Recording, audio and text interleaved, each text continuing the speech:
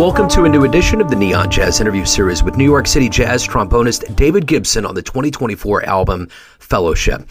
As indicated by the title of this Imani Records leader debut, this veteran player developed the repertoire on Fellowship while endeavoring to create a sense of purpose during the isolation of COVID-19. We get into his COVID stories, getting through it, upcoming live shows, the relief of this album's release, and so much more. He's come back to the show. We always love David. Dig in. Great to catch up with you again, man. I loved our interview from years ago.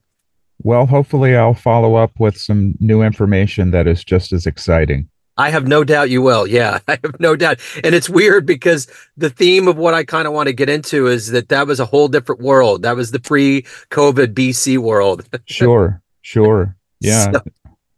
It's interesting. I mean, not to talk about it too much, but just the things that we have in common now. Yeah. As a result of that shared experience. Yeah. You know? And even within that, there are different perspectives, but there is something essential that we can all relate to. It was a global phenomenon. You know, there was always these little epicenters of things that would happen in our human history, but to have something that actually penetrated the entire globe and affected all of us in very specific ways is wild. Sure. I mean, COVID was the new Super Bowl. Yeah. Right. Speaking of, we're all still swimming in euphoria here. Like, what just happened? I feel that. Yeah. It's wild. I remember, I grew up down in that part of the country. So I remember all the major religions, football being one. Yes. With the two different tribes of college versus professional. Yeah. Yeah, it's a weird world. Yeah, and that's the thing. Everybody on the coast, like I was talking to a lot of people that were over by San Francisco in that area. They're like, yeah, I'm not really a fan. And I think when you're in big epicenters, big cities, there's so much going on. There's so many different things happening. It's right. Your attention is divided. Yes, it is. Yeah. With a lot of interesting shit. Yeah, right. Yeah. Without a doubt. Yeah. And I just heard today that game was the highest rated show in the history of TV, which is totally wild. That's remarkable. They must be counting streams too. Because I think in a sense that makes sense, right? Because just in terms of the logistics and how we consume, if they're counting every single phone that was tuned in on an airplane and all of that, right? There's so many, whereas we used to gather around one TV, so how do you count that? Yeah, exactly. Yeah, it's the ante's been up, but it's great to reconvene. Fellowship is the new album, and I want to begin our conversation.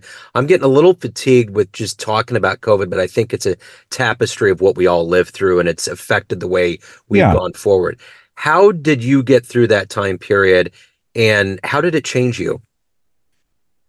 Well, I'm not sure that my reactions to the situation are really that different than everyone else's, other than the fact that, as musicians, our livelihood is, we can't work remotely, basically. Yeah. And there's just something that is essential about the bond between artist and audience and artist and artist. So there is a lot of emotional currency that is exchanged in a performance between all the people in the room, and so you just don't get that when you're putting together your Brady Bunch videos of multi-tracked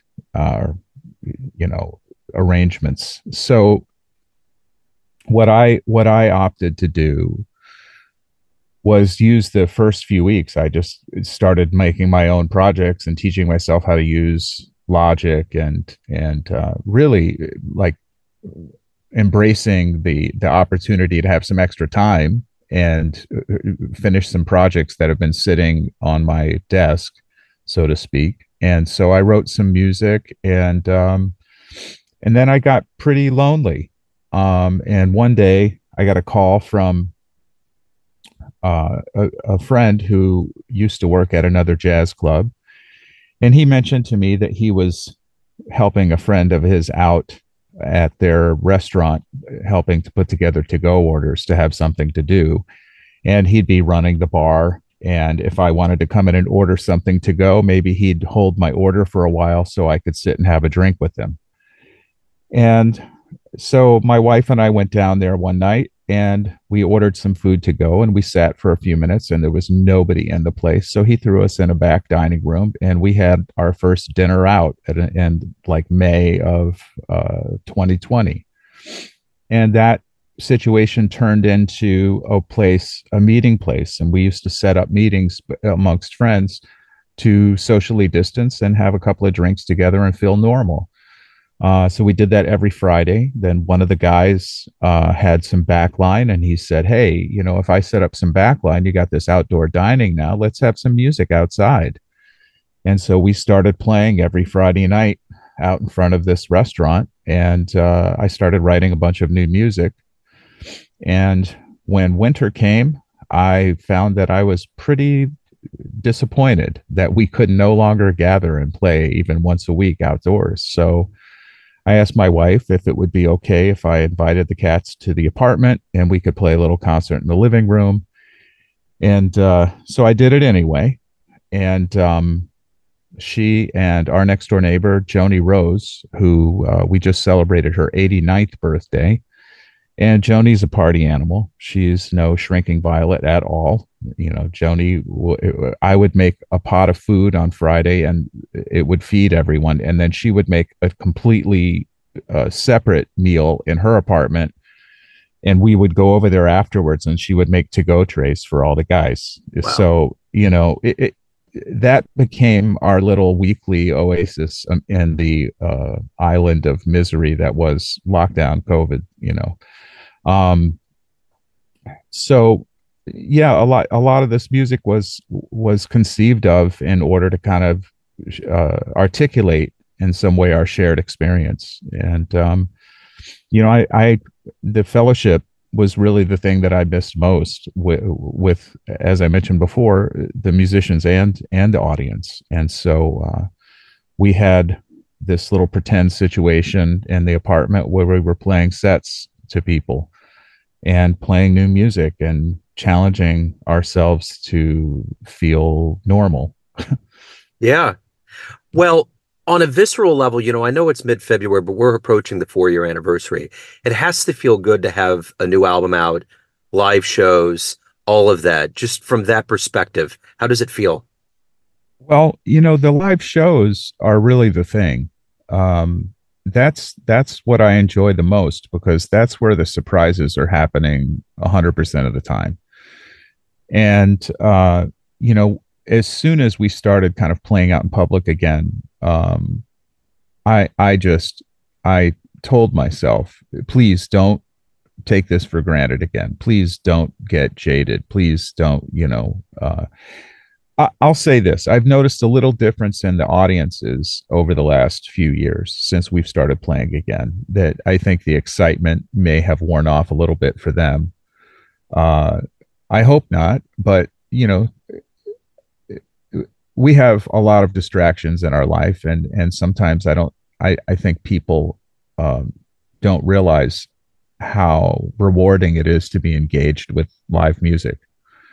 That that you're, as I tell the audiences a lot of times, you're at a live basketball game instead of listening to it on the radio. We can listen to a basketball game on the radio, but we don't see what's happening in between the call. We don't see the person who's getting in position. We don't see the glances, the motioning. We don't see any of that kind of communication that's going on the court. And the same thing is true when you see live music. There's all kinds of communication that's going on. It's very subtle, but there are surprises constantly. And I think whenever I'm able to remind people that that's happening and that they hear me say that, and then they engage with the music, I mean, it's just always a great night. So, and this music was born of a desire to share with an audience in that way. So, I'm a human being and I have to remind myself of that all the time. But I certainly never leave the gig feeling bad. I always leave the gig feeling great, even when I think, oh man, the trains are messed up and I got to leave extra time to get to the gig, and I got to wash that transportation experience out of my palate before I try and approach music, and all of that kind of stuff. But yeah, so now you ask now. I think the pandemic did teach me to be grateful for the opportunity to be a musician and to try and improve at something, and to be able to see your reflection every day and in that performance, and try and get a little better the next day. I mean, I'm really grateful for that, and for all the musicians who challenge me and trust me, and know that I'm trying to provide, as a band leader, I'm trying to provide an environment for everyone to do what they do, and to be able to take chances and experiment and find the best version of themselves. I want to create that environment. So yeah, I love all of that. So what are you hoping the listener gets from Fellowship? I hope they feel that. I hope they feel that,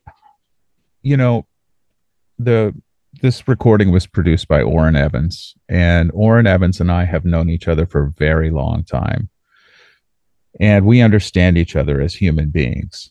So it's really wonderful to be associated in a situation with Amani Records where I feel both understood and supported in every possible way. So when I want the listener to hear that, I want them to hear the relationship between the musicians, and the fact that every Friday night, Joni sat at our breakfast bar with my wife and cheered us on, and Kush played a cymbal and a snare drum, and that was it, sitting in our living room. And Joseph brought his bass over, and we had to fold his big, huge bag. It folded up and put it under a table so it wasn't just everywhere in the apartment, because a bass bag and a bass are both really large for a New York apartment. I want them to hear that I had to teach myself how to tune a piano, and I didn't do a great job, but I did a job, and I learned a lot every time I did it. And my family hid from me while I was doing it because they couldn't bear to hear me get frustrated one more time. It's that's all in there. That's all in there. Yeah, it was really a time that kind of helped me decide exactly who I want to be and how I want to engage with the idea of being a musician. And so in that sense, I feel like my North Star is brighter than ever. So if anyone wants to pick up Fellowship, learn, see live shows that you got going on, anything going down, how can they do that? Well, my website is usually up to date. Every once in a while, I'm reminded that it's not, but that website is jazzbone.org, jazzbone.org.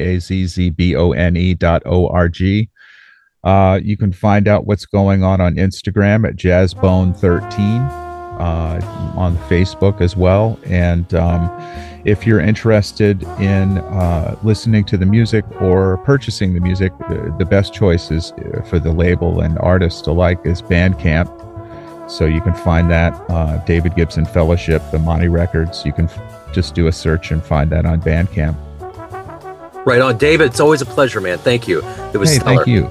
Yes. Thank you, Joe. Thanks for listening and tuning in to another Neon Jazz interview, where we give you a bit of insight into the finest players and minds in New York City, Kansas City, and spots all over the world, giving fans all that jazz. And it's great to have David back on the show. If you want to hear more Neon Jazz interviews, you can find us on Spotify and Apple Podcasts. Subscribe to us at YouTube, and for everything Neon Jazz, go to the neonjazz.blogspot.com. Until next time, enjoy the jazz, my friends.